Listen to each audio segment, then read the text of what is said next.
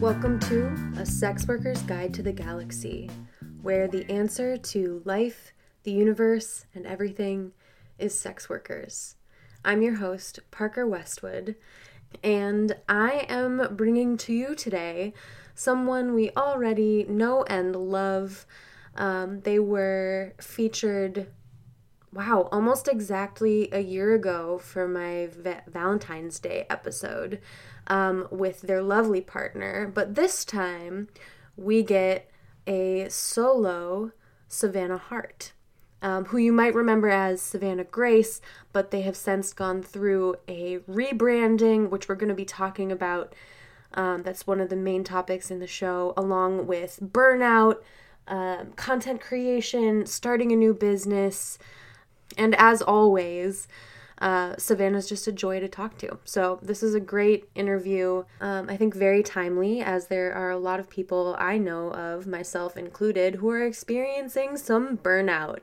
And not just in the sex work arena, kind of all around.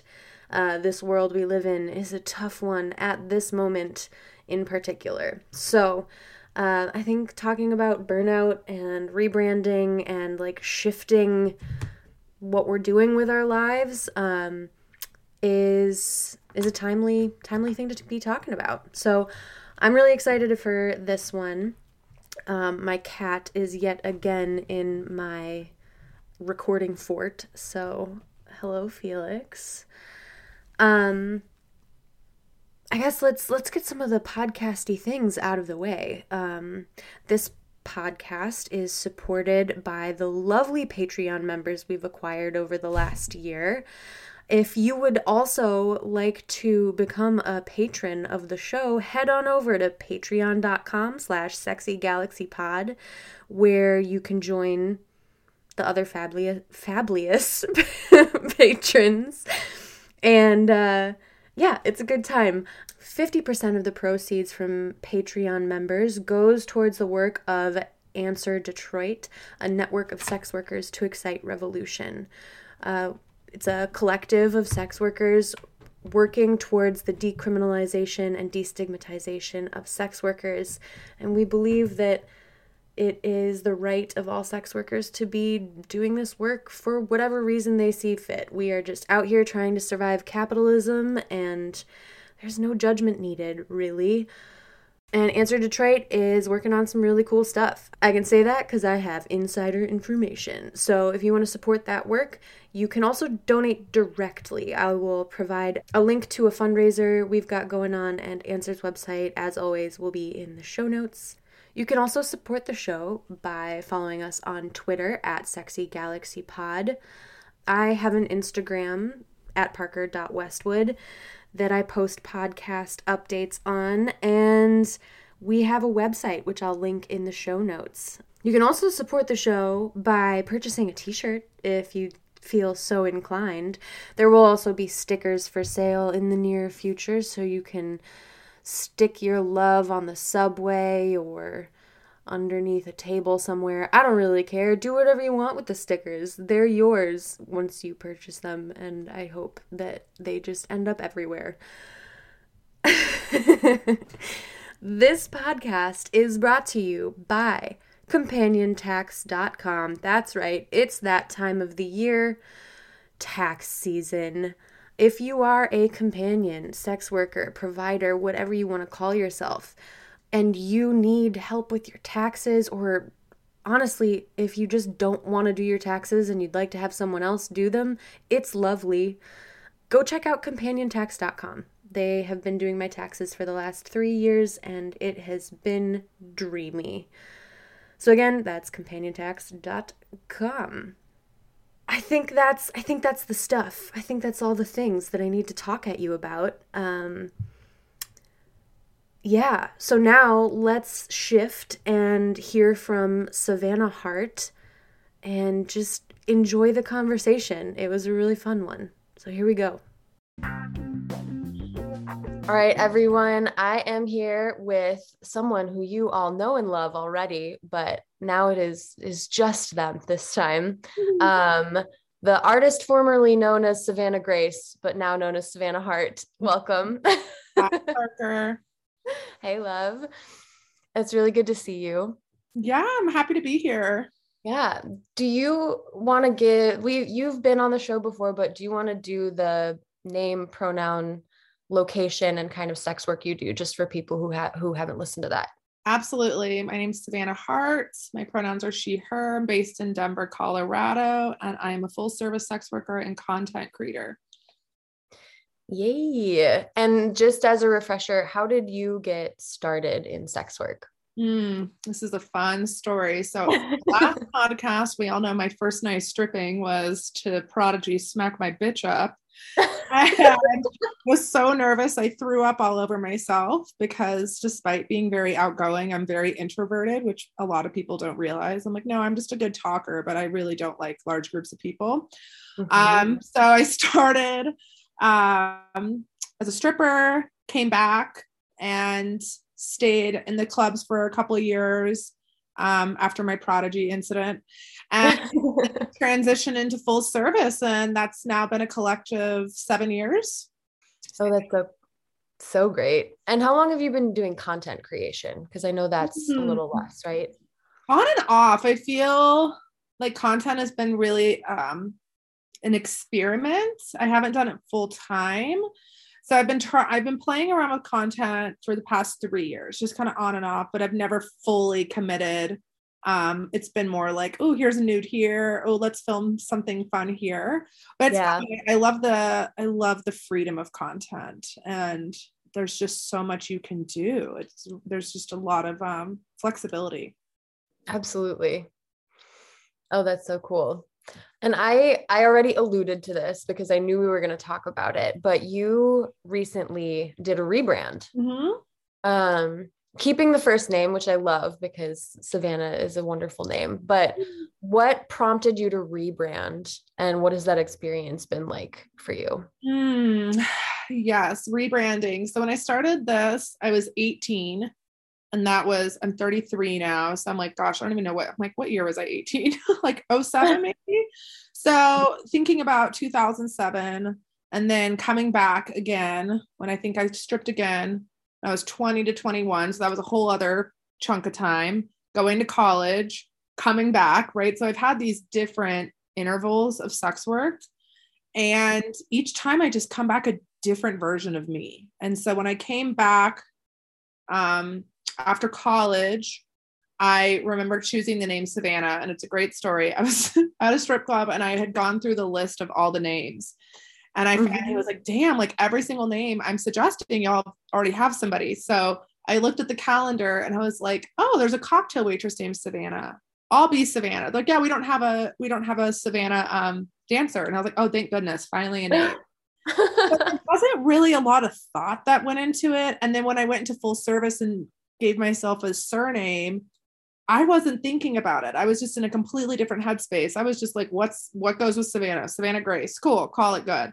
There was no heart. And when I say heart, like, I mean, like my soul. There was no, I really want this to embody this, or I'm really feeling like this. I just chose a name. And over the years, I really just felt like I really want something that represents who I am. And every time I heard Savannah Grace, I was like, this is not me. And ironically, I found a cheese snack at Whole Foods named Savannah Grace crackers, which I thought was hilarious. And I'm like, okay, now I'm a freaking cheese snack. I love cheese. I mean, no problem with cheese. Link actually hides the cheese for me in the fridge. Oh my gosh. I can't have cheese in the house because you'll eat it all. But I realized like I need to just have something that I feel connected to. So I adopted Hart because Carhartt, I ride horses. So that just felt like, oh my gosh, Savannah Hart. And as far as my rebrand goes, I think it was more just making everything cohesive and really making sure that my brand represented who I was, making sure that my photos, my tweets, my website, my copy, I really wanted people to know what they were getting. And I think that takes a couple of years to develop. I don't think most people just have a brand and they're like, yep, this is just who I'm going to be the rest of my career. And if you are, good for you. That's amazing if you're able to maintain that. But you're able to maintain the same cohesive brand for your entire career, assuming you do this for a long period of time, that's impressive because I have evolved so much and I'm going to continue growing and evolving. So who knows what other changes will happen, but I really just wanted to feel like, okay, I feel good in my own skin and I want my brand to represent how confident I feel. And people knowing, okay, this is Savannah. She's a total hippie cowgirl. She's a free spirit. She's always traveling. She's always reading. She's always, talking about mindfulness and psychedelics and what I'm going to get. And so, yeah, that's the long-winded answer. I love that. And I think you're right. I'm like due for a rebrand. Every time I read the copy on my website, I'm just like, oh, this isn't quite it anymore. Like it was a great first go, but like it's time to upgrade. Because we do grow and change and our brand needs to be able to like shift with that. Mm-hmm. So you did like a whole new website drop and everything like that, correct? Mm-hmm. I did. How was that? And like how long from the moment you decided you needed to change your name and do a rebrand, like how long was that process before the website drop and the announcement? I think it was like a 2-year process because I was really still figuring out how can I convey who I am, but in a way that's marketable, right? Because I do think everybody has a persona, but for me, my whole brand is being authentic. And I wanted who I am in my personal life to translate into my professional life because then I just felt like there was no gap. I didn't have to be like, oh, I'm Savannah, maybe I'm a little bit more poised and maybe I'm not wearing a hoodie in bed like I am right now, recovering from my booster, but I still wanted the personal and the professional to be the same. So it took me a while to really figure out how can I just create a parallel. And it was a lot of trial and error, a lot of photo shoots, I hate to say this, but it's true. A lot of just throwing spaghetti at the wall and seeing what stuck. Yeah. And I want to make a shout out to one of my closest friends, Ina Murata Photo, because she, from the moment I met her, just really was like, you should try this, you should do this. And she really helped me take these bits of my personality and create this cohesive brand. So that's a huge point for rebranding is find a photographer that you vibe with, because if the right photographers if you're a little lost of how to make yourself marketable, the right photographers are going to help you do it in a way that's still authentic to you. So over a 2-year period. And then when I figured out the name, I was like, oh my gosh, that is so great. It was so me. And so yeah, it came together and the website was easy. Link, my partner, designed it for me because he has a tech background. Oh, that's awesome. Oh yeah, so nice. Highly recommend having people in your life that have skill sets that you don't. He has no interest in learning how to ride horses, bless him, but I do bake and cook for him. So he was able to help me with the website, and yeah, I'm actually about to rewrite my copy again. But I just grow, and it's not a big overhaul as much as it's just, I want to add a little bit more. Maybe I want to talk a little bit more about this, or I like that, but I want to include this. So it's an ever growing, ever evolving process. You never stop. Yeah. There's always room to just like tweak it and make adjustments. Mm-hmm. Mm-hmm. And you're right. The photos thing is huge. Like a lot of our clients are very visual. And like, if you look at the analytics for your website, at least like mine reflects that a lot of people go straight to photos. Like they might take some time to read the intro page, but then they go straight to photos. And the photos really do matter. Mm-hmm. And yours have been fantastic. I'm really glad. I'll link that photographer you mentioned in the show notes, because I think I follow them on Twitter as well, and they're fantastic. Mm-hmm. But it really does matter, because there's so much. They say a picture's worth 1,000 words, right? And I think that that's entirely true in this case, where it's like you get to show who you are in your photos. Mm-hmm. Mm-hmm. It's so exciting. And more power to the people who can take their own photos. I'm always astounded. Like Koi Erotica takes her own photos, and I'm always just floored because they're so good. I know she is a gem. Highly recommend anybody who has the opportunity to go to Seattle meet Koi. She is such a cool human. And yeah, her photos, I'm like, are you serious? Like, fucking A. Yeah. It's something I'm really challenged myself to learn this year. I'm still researching the right cameras to buy, but my family are all photographers. That's what I grew up around. Oh, no shit. Yeah, so my dad was a photographer, my older brother's a photographer, and my little brother's a photographer. I'm like, okay, I got to get in on this. And they all know what I do for work.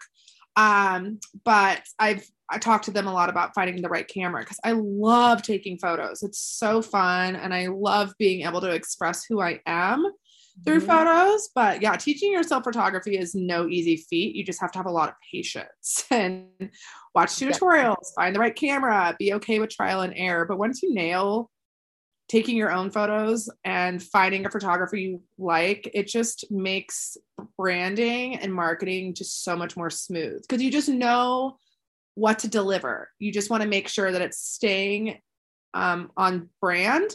But then I also tell people, like, make sure that you're implying the dates you want and make sure you're marketing towards the client you want, right? So we all know that Savannah is a granola girl. I love hiking. I love any outdoor dates. And I'm always trying to incentivize people to do outdoorsy things with me. So I always make sure my photos portray that because I love hiking dates. I love camping dates. So make sure your photos really show what kind of dates you want to call in because that's what you're going to do with those photos. Yeah. Oh, that's so great. I love that.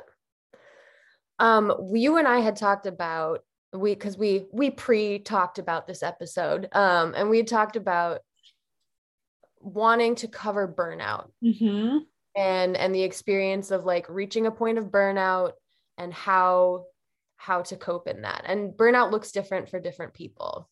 Some people get like a little more, they have to swamp themselves in order to like cope, which like leads to further burnout. And other people just like they pull away entirely.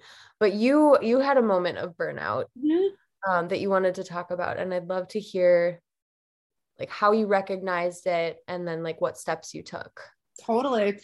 Yeah, it really ties in with my rebrand because I think that trying to stay attached to this person I used to be, and like, let's just be frank, when I started Savannah, I was staying up all night, drinking, doing pole tricks, like strip club life is very different than companion life.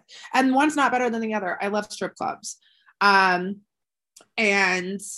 as I evolved, I realized I was like, I'm changing. My mental health is changing. My coping mechanisms are changing. And I need to shift because I can't be attached to who I used to be. I have to grow. And I think that was a big reason I wanted to tie rebranding with burnout because to me, they went hand in hand because I explained to somebody, they're like, what is Savannah Hart? I was like, Savannah Hart is all the lessons I learned in my younger self and all the coping mechanisms I've learned and all the stress management and learning how to be mindful and learning how to attract clients I want to spend time with, not just seeing every client that comes in my inbox.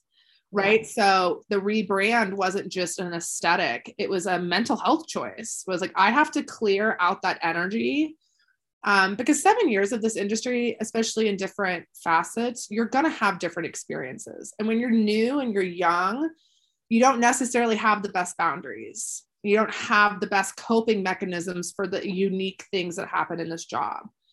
And so I recognized that I was evolving and growing and I needed my brand to reflect that. And how I knew I was burned out is I was really just not looking forward to work as much. And I felt like I loved this job. I love connecting with people. I love asking people what they're desiring and co-creating an experience. And I realized like when I was just feeling more fatigued and I wasn't fully present and I could feel that, I knew something had to shift because I was like, I'm not fully here. And I had to really go inward and be like, what am I experiencing and why? And a big reason was I don't think I learned good boundaries when I was new as Savannah. And that just takes time in the industry. Yeah. And I was really abandoning myself as far as like what I was comfortable with. Like, you know, a big boundary for me is like, I don't like clients who talk to me about other companions and like their business, you know, because if a companion shares something in confidence to a client that they're trusting as their friend, that is not my business to hear about, you know? Nope. So that's a really firm boundary I have now, but just that's an example of situations I was consistently in, you know, or boundaries I didn't know I needed to have at the time, that now in hindsight, I'm like, oh my gosh, no wonder I was so drained, because I was taking all this energy that wasn't mine. And so I think that was the biggest thing, is this just heaviness and this fatigue and this irritability. And once I realized, I was like, I've got to create some new boundaries, and I have to renegotiate what feels good to me and where I thrive. And that meant I had to change my playmates and my clientele and the way I marketed myself, because 7 years in this industry, you grow. Yeah. So that's the answer, really. I love that. And I resonate too. There's, in the beginning, like starting out as a sex worker, I didn't know the importance of having certain boundaries, even the most simple boundaries. And some of these boundaries are ones that are like, it's a privilege to be able to enforce them, right? To be able to have them, enforce them, and all of that. Like I recognize that, like, I'm privileged enough to decline a client. And that can be hard because I can go into scarcity mode. But I still like am able to do it. But yeah, I think it's the boundaries piece is a really difficult one to learn. We're not exactly taught how to do boundaries. And it's key. It is so key to mental health. And even simple ones, like I feel like being like, oh, I'm not going to talk about other companions with you, is one that like sounds super simple, but can save you so much mental anguish and energy down the line. Because that's a huge one.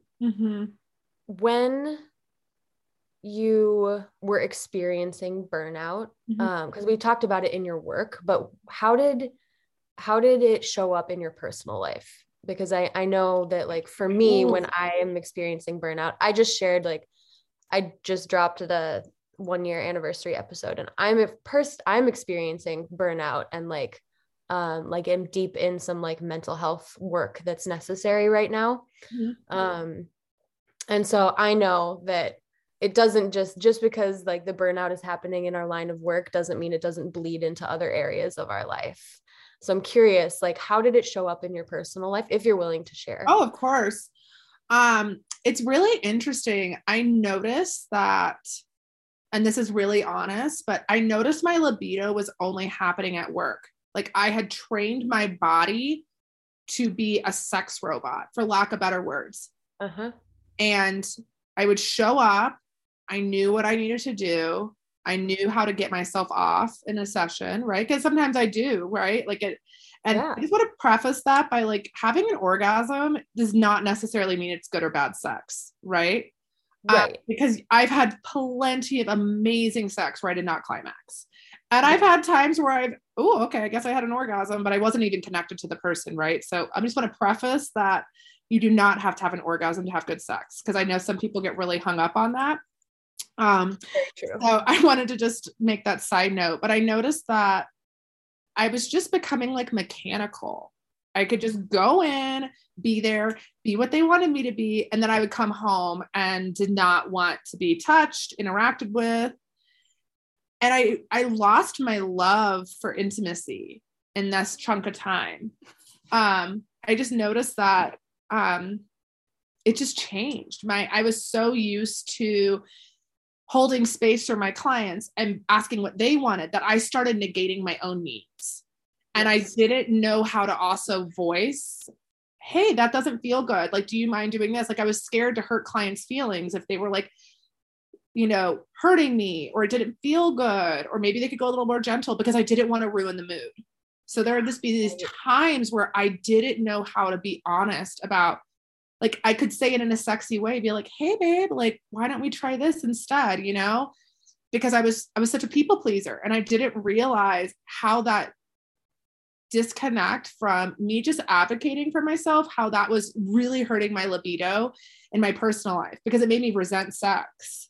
Yeah. And a huge burnout strategy for me has been being able to say, hey, like, can you do this? Or like, do you mind trying this? Or like, and it's always in like a communicative way. And I always encourage my clients too, if something isn't feeling good, please tell me. This is a co-collaborative experience.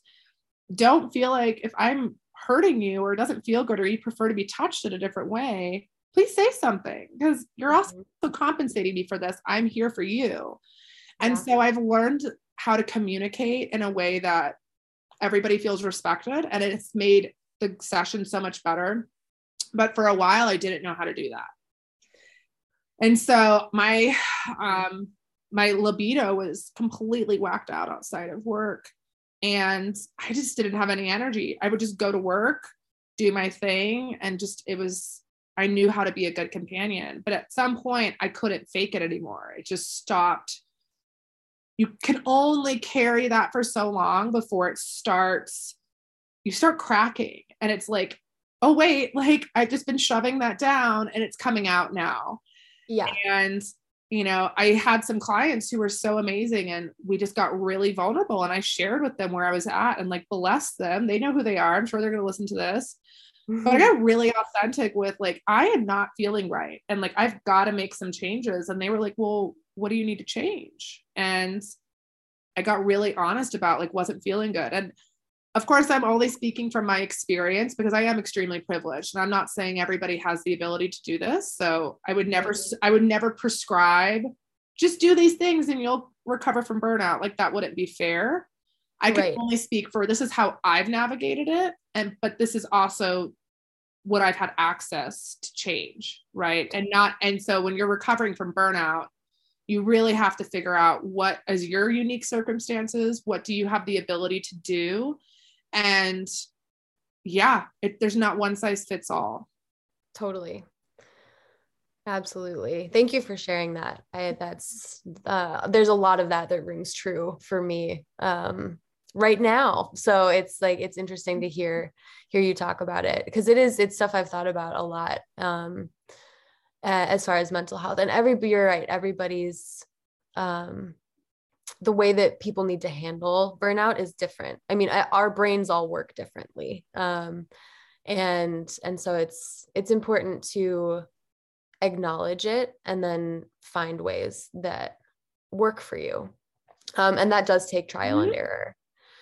I was curious too, because we had talked about in talking about burnout. Wait, now I'm like checking my questions. Hold on a second. All good, friend. You're only human. It's okay. Yeah, sometimes the flow is hard to maintain. It's all good. We're not robots. It's true. Fuck that. Sometimes I wish I could be a robot, but then life would be a whole lot less interesting. Yeah, life would be not as dynamic. Yeah, the human experience is a wild one. I'm here for it, even when it's painful. As I recover in bed from the damn booster. Yeah, when you were like, I'm in a hoodie in bed right now, I'm like, we're both in hoodies and in our beds right now. Yeah, booster 1, Savannah 0. It's so real. Okay, so I was curious, because you've made a bit of a shift over the last, I feel like, couple years that I've known you. You've shifted more into online work and content creation, which makes a lot of sense considering the current climate of the world being still in a pandemic. So how has that shift influenced your rebrand, but also like influenced your relationship with work? That's a great question. So Link and I have been making content on and off for 3 years. And it's been a wild ride because at first I was like, cool, what is porn? What do people like to see? I'm going to do that. Yes. And we did do that. And there are some really hilarious clips. Like, I'm telling you, we came up with some really silly, hilarious clips. I will never forget making the camp counselor clip where we were Oh my 40 God. camp counselors who were sick of arts and crafts and went and snuck out. And those were fun. But what I really, I know, it was pretty hilarious. I look at that, I'm like, damn, that was a good idea. Yeah. What I realized is I was like, I wasn't being authentic in the sense of doing what I really wanted to do. I was just going with what I thought I had to do. And with this rebrand, I've really started to shift. I'm like, I don't really know if I want to make conventional porn. There's nothing wrong with it. I love porn. In fact, there's a content creator that I watch probably weekly named No Face Girl. She is amazing.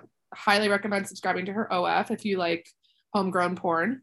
Yes. And so I obviously love content creators and I love supporting content creators, but I realized like I have to find my own flavor, just like Savannah Grace had to become Savannah Hart. Now I'm evolving, like, what does my content look like? And through my burnout recovery, I came up with this term called conscious companionship and content creation. And conscious to me really it means multiple things. It means being authentic to myself.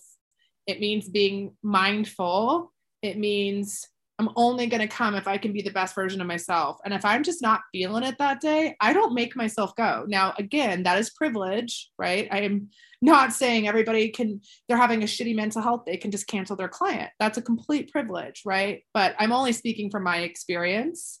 Yeah. So it just really started to think about all these different layers of this job and really tuning into my body and really tuning into my intuition. And when something didn't feel right, not shoving it down and tuning into like, well, what doesn't feel right? Why am I not feeling okay here? And when I started realizing, I'm really not enjoying making conventional porn. It's not me. I need to be able to do my own thing. And like, quite frankly, I'm still figuring that out. I've come up with this whole new content theme. Unfortunately, I haven't been able to make much content lately because I had COVID. Yeah. And then I got the booster and I have just been down for the count. But I'm excited because I feel like I figured out what is my unique style. And I think that's it with content. There's no wrong way to make content. You want to get gangbanged and cream pied? Hell yeah.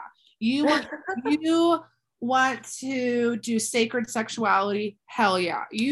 There's no bad content as long as it's consensual and you're okay with it, right? So I really am grateful that I've given myself permission to let go of what isn't serving me and isn't serving my clients, because I don't want clients to go to my OF and be like, wow, she doesn't really look into that.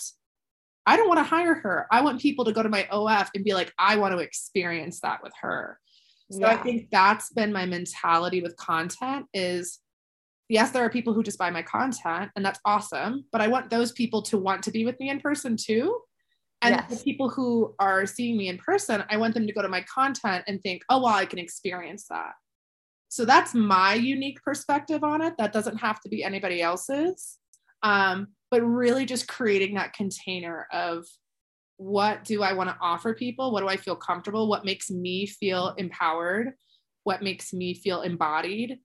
Because if I'm embodied and I'm feeling good and I'm feeling sexy, that's going to translate into my content. And I know when I'm in that place, how turned on I feel. I know how good my clients feel because they can just feel my energy.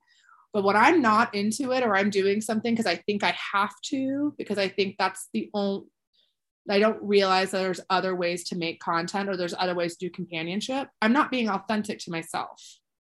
And people can feel that energy and they're probably not going to come back because they, it's like, I'm never going to be a caviar eating like bottom companion. I don't think I've ever had caviar in my damn life. I'm sure it's delicious. But if I tried to make myself be that, clients would be like, this is not working because it doesn't feel Yeah. authentic. So I've just really learned how to be true to myself and make sure my brand is reflecting that.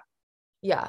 They can see your metaphorical Carhartts underneath the cocktail dress. Yeah. Don't get me wrong. I love nice meals. I love nice items. I love luxury experiences. But for me, luxury is it's experiences. It's luxury for me is taking time off when I want. Yep. Luxury is being able to take a month off and go to Southeast Asia if I want, right? Whereas luxury for somebody else may be a designer purse or a really nice car. And I have a nice truck, right? I'm sure my truck costs as much as like a nice car, right? But it's just, what is your definition of luxury? What is your definition of what makes you feel good? What do you like to spend your money on? So everybody's brand is different. There's no right or wrong way to spend your money or brand yourself. So I don't, even if I have my Carhartts on, I'm not shitting on people who like, to be dressed. Oh yeah. No, I do you. Whatever empowers you and makes you feel sexy and happy, I'm all for it. Yeah. Do what makes you able and happy to live the life you want to live. Like that's absolutely that. Okay, so we're going to pivot a little bit here because I know you've been working on a business outside of sex work, and I'm excited to hear a little bit about how that came to be, what that's been like for you, how you've been able to balance working in sex work and also starting this new business. So if you wouldn't mind sharing a little bit about like what the business is and like how that has developed. Oh, I love this question because I'm so excited about my business. I'm excited for you. I'm like, oh, I've been waiting for this question, Parker. A little background. I worked in nonprofits and activism for 14 years. And so I've started nonprofits. I've done nonprofit consulting, grant writing, direct service, victim advocacy, just a whole giant crock pot of different services working with people from a place of care, right? Because I wanted to make a difference. But what I realized is, here's my radical thinking. The system is so broken when it comes to supporting people, when it comes to social work, when it comes to Western medicine, mental health services, that I didn't want to go back in there. Nonprofits also, the system is not designed to help people. It's designed to maintain, right? It's a Band-Aid. And so I left that industry, nonprofits. I think it was July 2020 that I was like, all right, I've got to get out of this. I'll always support activist causes. I will always donate money, but I felt like I was just up against this. You ever see Fern Gully? Oh yeah. So I thought like I was doing all this work, but I just felt like the monster in the rainforest. I'm like, this is so big. And these systems in place are so, they're just bigger than me. And I'm burning out trying to figure out how to make a difference. Before we move on from Fern Gully, was it just me that like because Hexus was that like giant gas monster, like the pollution monster. But was Hexus a little hot? Just like a little sexy? Okay, I think so, because he looked a little seductive. Yeah. I mean, it was like definitely Dom energy, but I just before we move on, it's I okay. To see if I wasn't alone in that. Yeah, I discovered my libido when like I watched like Disney movies and they were kissing. I remember that's when I learned I was queer, because I would like be like, oh, we should kiss. Like I was like 6 or 7, and like me and my friends would see the people making out on TV, and I'd be like, well, we should kiss like that. It was so playful and fun. And then I remember having little queer feelings watching Disney movies with my girlfriends. Yes. So yeah, I think kids figure out sexuality at a young age, even if they don't know it's sex. So yeah, it's totally okay that you thought Fern Gully was Dom energy. I was kissing my friends in the backyard because I watched Pocahontas kiss John Smith, and I was like, oh, we should do that. We should do that. Yes. We should do that. So yeah, that's my backstory with nonprofits and trying to make an impact on the world, but just feeling like I am spinning my wheels and not getting anywhere. And so I really was trying to get creative with like, how can I make an impact, not take out student loans, because I already have a degree. And let's be honest, like but putting more money into school is not always the best option. Right. And fuck student loans, like all the way around. Mm-hmm. Yeah. And I'm just very much of a free thinker in the sense of like, I'm not going to do what you tell me to be successful. I'm going to find my own path. Yes. And I knew I could go back for my master's in social work. I'm like, nope, I already left social work. I'm like, nope, I'm not going back to nonprofits because that's a whole different issue. You could have a whole podcast in the nonprofit industrial complex. Oh, absolutely. So I was like, what can I do that helps people without, taking out $200K in student loans to become a therapist and going back to nonprofits? So I found life coaching. I never knew what it was, but I was like, So a little interesting fact about life coaching, which I love, it is not regulated. So as like a therapist, if you get your license and they find out you're a sex worker, you can lose your license. Same with social work. But coaching, there's no, what's the word? There's just no regulation. Now, granted, you can become International Coach Federation. You can get more like levels of certification. Yeah. Work with me. I just had the booster. Yeah, you're doing great. But that's based off of how many hours you've been coaching. But so there's levels of credential. There we go. I was like, what is the word I'm looking for? So you can scale up in credentials, which just means you have more experience. But there's no one who's going to say you're a sex worker, you would lose your license. So that was the first thing that was appealing to me, because I was like, great, I can use all my wisdom in this industry. I can also market to sex workers, and I'm not going to worry about all that school going down the drain because I, got caught up in some moral clause. Yeah. That was the first thing I noticed. And then I kind of just did a program for 6 months and I had no idea what it was going to turn into. And it just evolved into me creating what I call a holistic business coaching, which is learning how to create energetic balance between your personal and professional life, i.e. what I've had to do with Savannah, and learning how to work and reach your goals in a more sustainable way.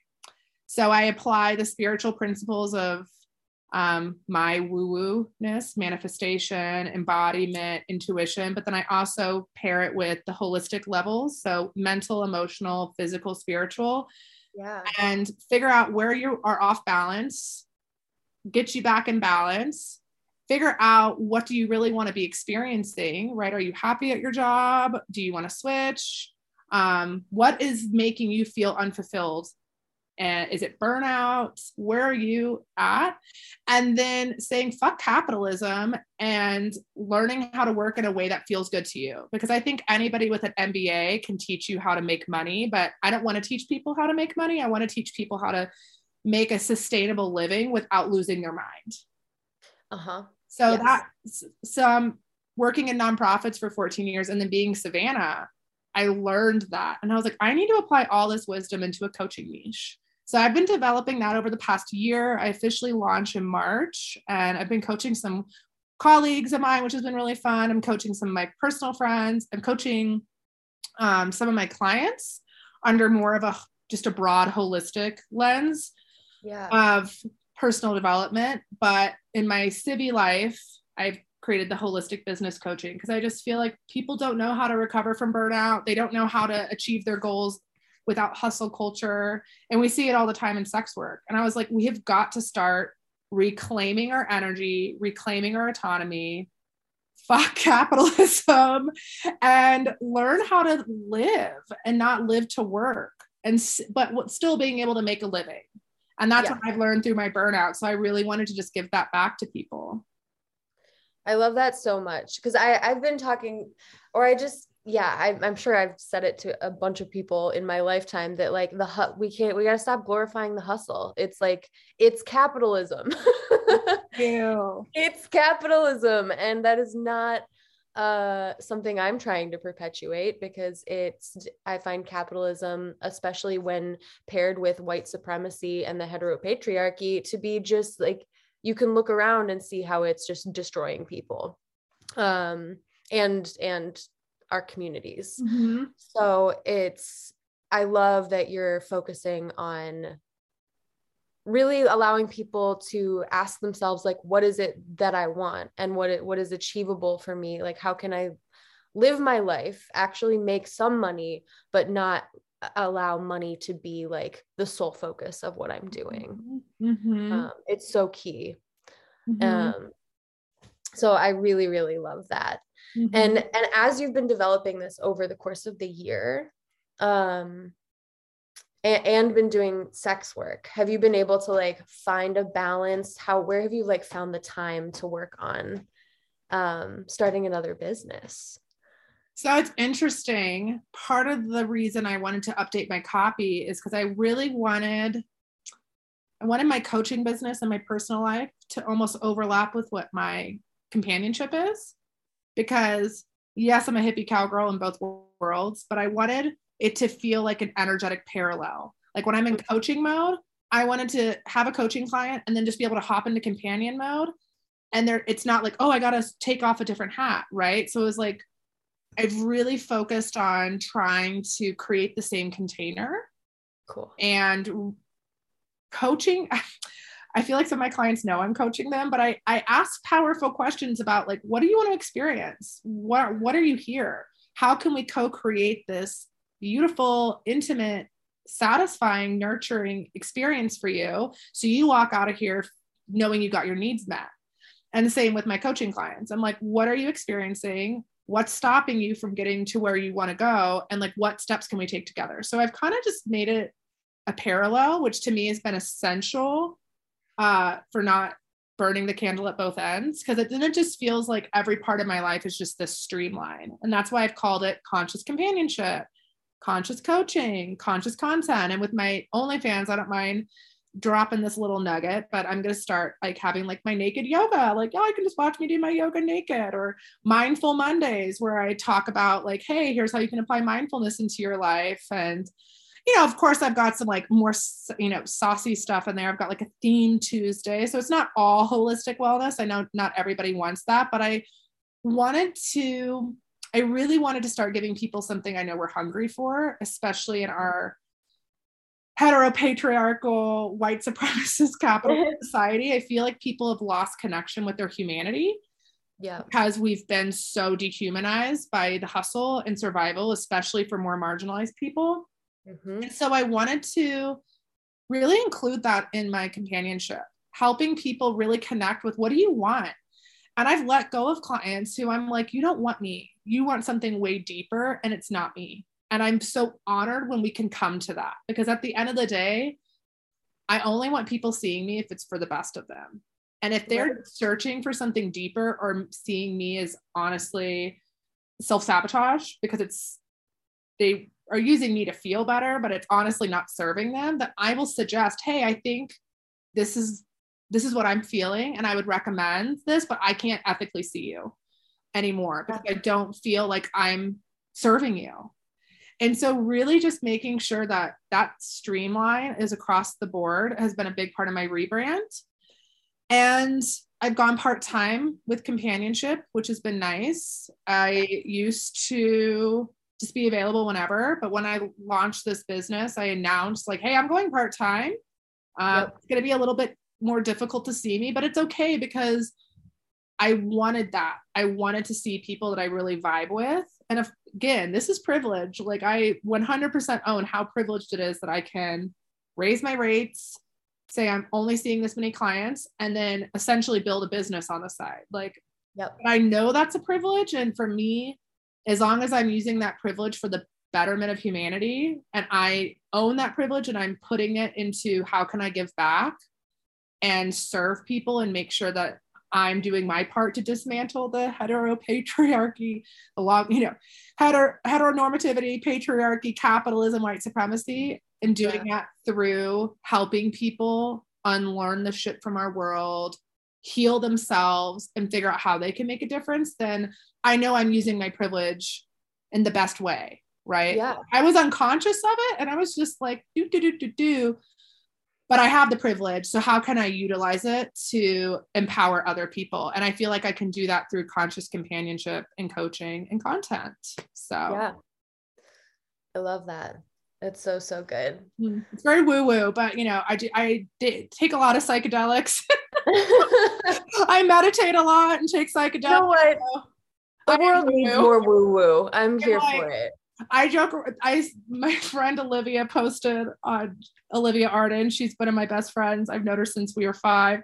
She posted this meme the other day where they were throwing this guy back through the window, and he says, "My kidnapper's returning me after talking about spirituality for 2 hours." I was like, Yes. "That's me. That's." I'm like, if you do not want a spiritual experience, I am not the companion for you, because I'm gonna get in that soul of yours, and we're gonna create a really beautiful experience together. Hell yes. Yeah. Yeah, that's so good.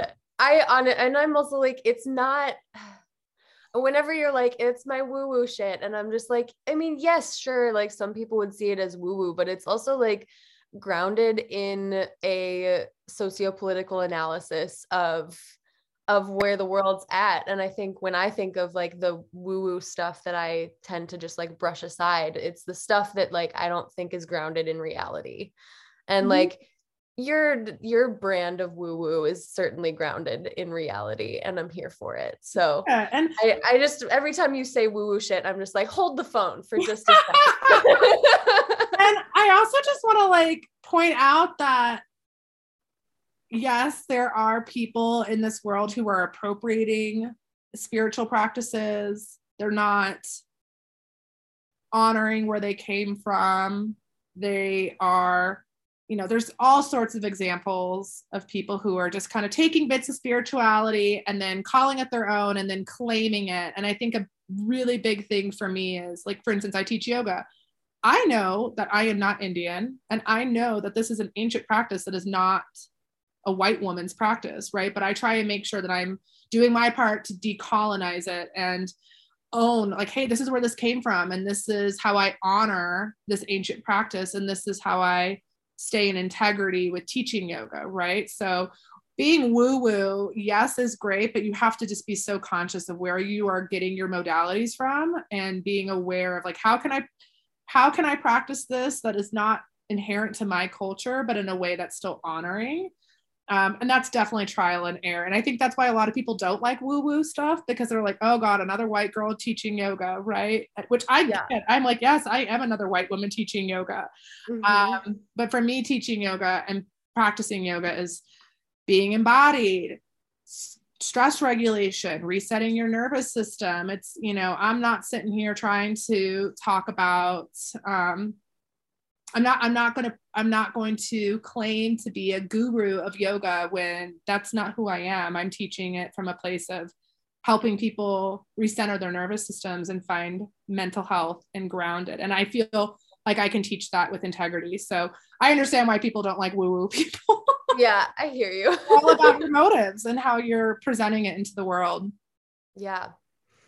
Yeah. Well, I'm so proud of you for getting this thing off the ground, and I love seeing it. It's really cool to see you just kind of blossom into yourself. I've only gotten to know you over the last like 3 years. And so seeing this like come to fruition is really exciting. And it happened because of burnout. Like, I'm so grateful for my burnout, because if I hadn't burned out, I wouldn't have learned, oh my God, this is something so many other people are experiencing. How can I take my pain and discomfort and turn it into a resource for people? And It's amazing watching the light bulb go off and teaching people how to meditate and teaching people how to regulate and teaching people how to sit with their emotions and deal with what's actually coming up. And it's just because I've had to do it myself. Yeah. And it's made me a better companion, because I'm like, oh, I don't have to just swallow this. I can move through it. I can create healthy boundaries. And now I can teach other people, hey, here's how to do this for yourself, right? But we learn and then we share our wisdom with other people. Absolutely. Oh, that's so great. I always ask before the rapid fire questions, is there anything you want the greater public to understand about sex work or sex workers as a whole? We're human and we have off days. And I really want people to be mindful of, my Texans coming out. People are coming to sex workers because they want to forget the world, but we're also living in the pandemic too, So I think we just have to really be compassionate and mindful of that. We are collectively going through a really hard time on earth between racism, which has always been around, but I feel like it's, at least in my time, in my 33 years, I feel like the white supremacy is the most I've ever seen it in my lifetime, where it's so out there. Our healthcare system is crashing, poverty. I mean, climate change. The world is a dark place right now, and we just need to call it what it is. Yep. And I think when people are coming to see companions and they are seeing what we post, or they see like, oh, they haven't messaged me back, in 3 days, like, just be aware that people are doing the best they can. And I really encourage somebody, if they didn't have a good experience with a companion, or they felt like something is off, really just reflect, like, they're doing the best they can. And of course, if you really don't enjoy yourself, don't go back, right? But I think people really need to just remember, like, everybody, client and companion, is doing the best they can right now. Yep. And this is a hard time. And I really just hope that people can practice compassion and kindness and understanding, and think it'll make this a lot easier to get through. And we're not robots. We all have off days, and people go through burnout. And it doesn't mean that we're not going to come back, right? Doesn't mean like, oh, Savannah's burned out, like, I can't see her anymore. It's like, no, Savannah's burned out because she went through a global pandemic and on top of other shit. But sex workers burn out and then they come back. Sex workers have bad days and they come back, just like clients do. And I just want there to just be this authenticity where we're allowed to be human and not demonized. As long as we're doing what we need to do to make sure we're taking care of our clients. But at the same time, that really means we take care of ourselves first. And because I've took care of myself and I've recovered from my burnout, I can now take care of my clients again, which feels amazing. I feel so good to be able to be the caliber of companion I hold myself to. Yeah. Oh, that's so fantastic. Thank you for that. Okay. Are you ready for rapid fire questions? I was born ready, Parker. I'm curious to see if I can go back and listen and see if your answers are the same or how they've changed now that you're Savannah Hart. Okay. Pancakes or waffles? Pancakes. Vanilla or chocolate? Chocolate. Skiing or horseback riding? Ooh, I see what you did there. Horseback riding. Favorite place you've ever been? Budapest. A book from your mandatory reading list? Love in the Age of Cholera. Oh, shit. That sounds appropriate for right now. It's so good. Gabriel Garcia Marquez. In another life, if I could have made money writing poetry and studying literature, I would have. Maybe that's the queerness in me. But I'm like, I just want to write poems and read classic literature in coffee shops. Can I do that for a living? Someone pay us to do that, because I'm right there with you. Yeah. Date idea. Yes. Go to open mic nights. Yes. A song, album, or musical artist that you're currently obsessed with? Oh my gosh. Kaytranada is this hip hop DJ in Canada, and he has been getting me through this pandemic. Please, if you just need to shake off some stress, put on Kaytranada, because I swear I've had more dance parties by myself, just moving energy. And I'm like, I'm at his concert. I'm not at home. I'm at his concert. So Kaytranada has been essential through this pandemic. Oh, that sounds like exactly what we need right now. Yeah, it's like electronic and hip hop, and they're so creative. And I'm just like, yes, I'm just vibing so hard. My pets are like, Mom, are you okay? Cute. Yeah. Your hidden talent. Oh my God, what is my hidden talent? Shit. I don't know. I don't know if I have a hidden talent. I love baking. I don't know if that's hidden. I think I'm pretty out there about it. I love baking. I don't Yeah. know. I think I'm so out there with who I am that there's really nothing. I wish I was more like mysterious, but I'm just so like, here's who I am. There's nothing. But like talent, if I was to just say a talent, I'd say I'm really just creative. I think I just get these downloads and I'm like, oh my God, it's a blessing and a curse because it's my stream of consciousness is constantly going. Uh-huh. Yeah, my creativity is just, and the way my brain works and how I receive inspiration, I'm so grateful for it. So it's Oh, not a that's so talent cool. as much as it's a gift, which I'd say. So, and baking is a Yeah, talent. and baking. I can bake some serious stuff. My cookies Oh, are out of this world. I am so excited for that because I know we're gonna bake together one day Oh yeah, because I mean, yeah, when I had COVID at Christmas, I was like, well, I can't leave the house, but I'll just bake a ton, and so that's what I did. it's perfect. Yes. Baking's one of the things I do when I feel really sad because it always just, for whatever reason, makes me feel uplifted. I really love it. Totally. Finish this sentence. Good sex is. Communication Fuck yes. and presence, because Mm, I really trust me, I love substances, but I want to be fully present with you. I like substances to elevate the mood, not check out. So yes. for me, being fully present with you, and yeah, maybe we take a little bit of mushrooms or we have a little bit of wine to elevate. But communication and presence are essential to me. The best orgasms, the best sex, the deepest connections I've ever had have just been when we're fully there together. Yes. I love that. If you had one superpower, what would it be? Hmm. Definitely reading people's minds. I feel like I'm super intuitive and I can pick up on energetic shifts without someone saying something. But if I could read someone's mind, granted, only if I want to, because I don't want to read everyone's mind.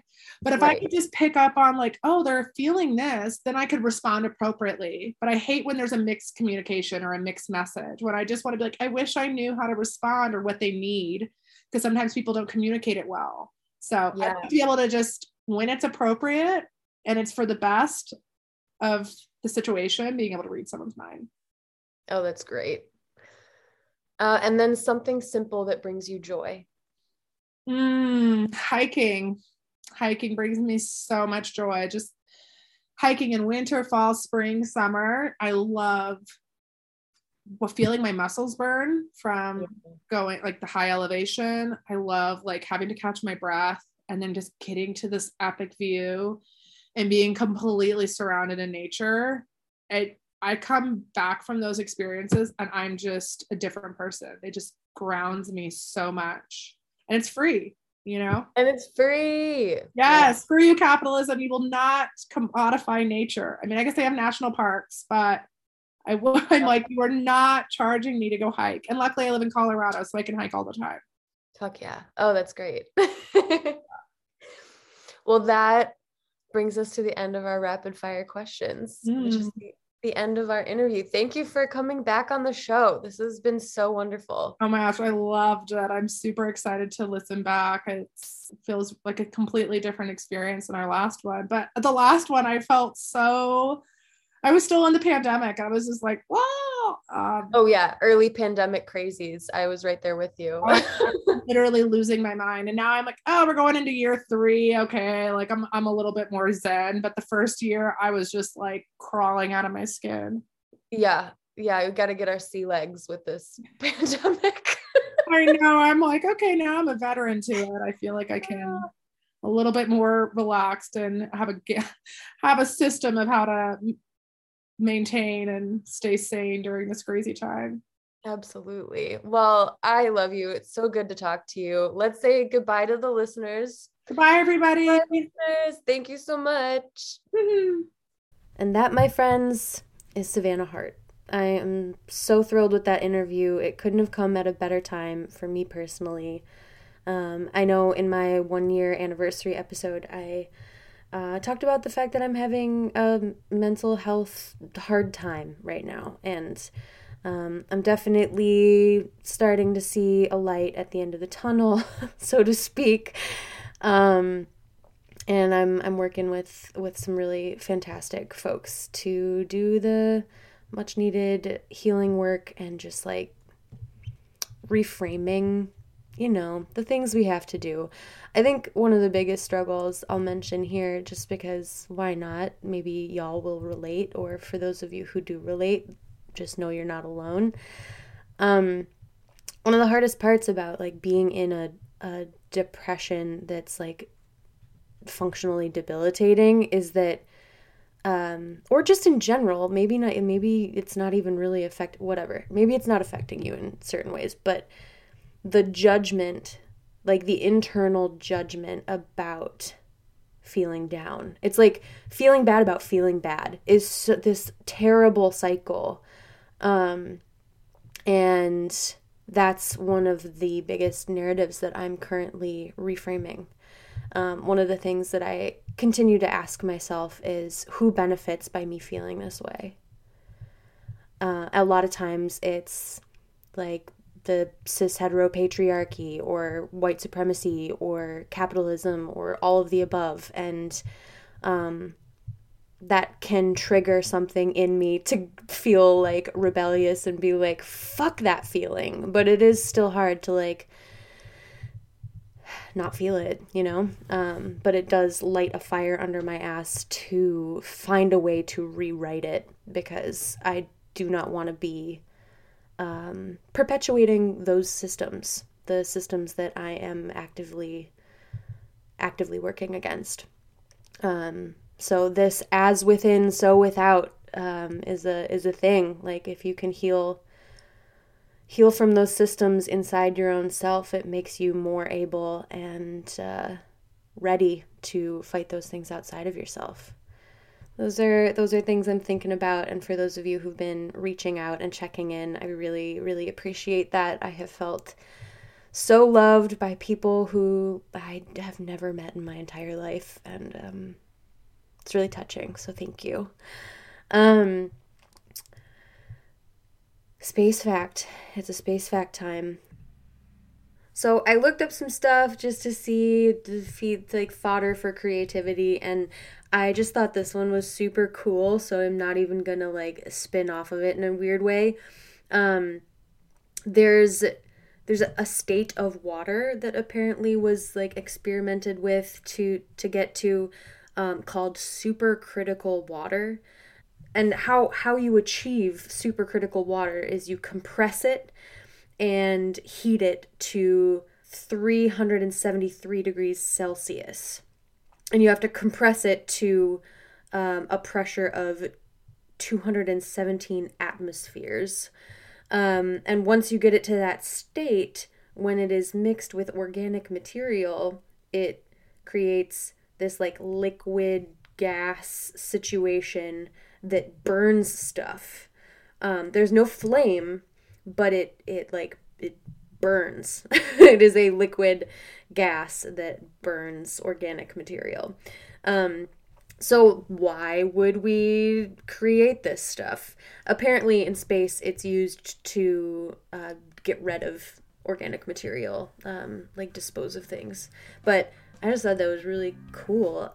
We all learned, there's gas, liquid, solid, evaporation, all that stuff. We never learned about supercritical water in the water cycle. I wonder where that would fit. It wouldn't. It would just be on a spaceship. But anyway, don't forget, water is supercritical. Drink that shit. Nanny, motherfuckers.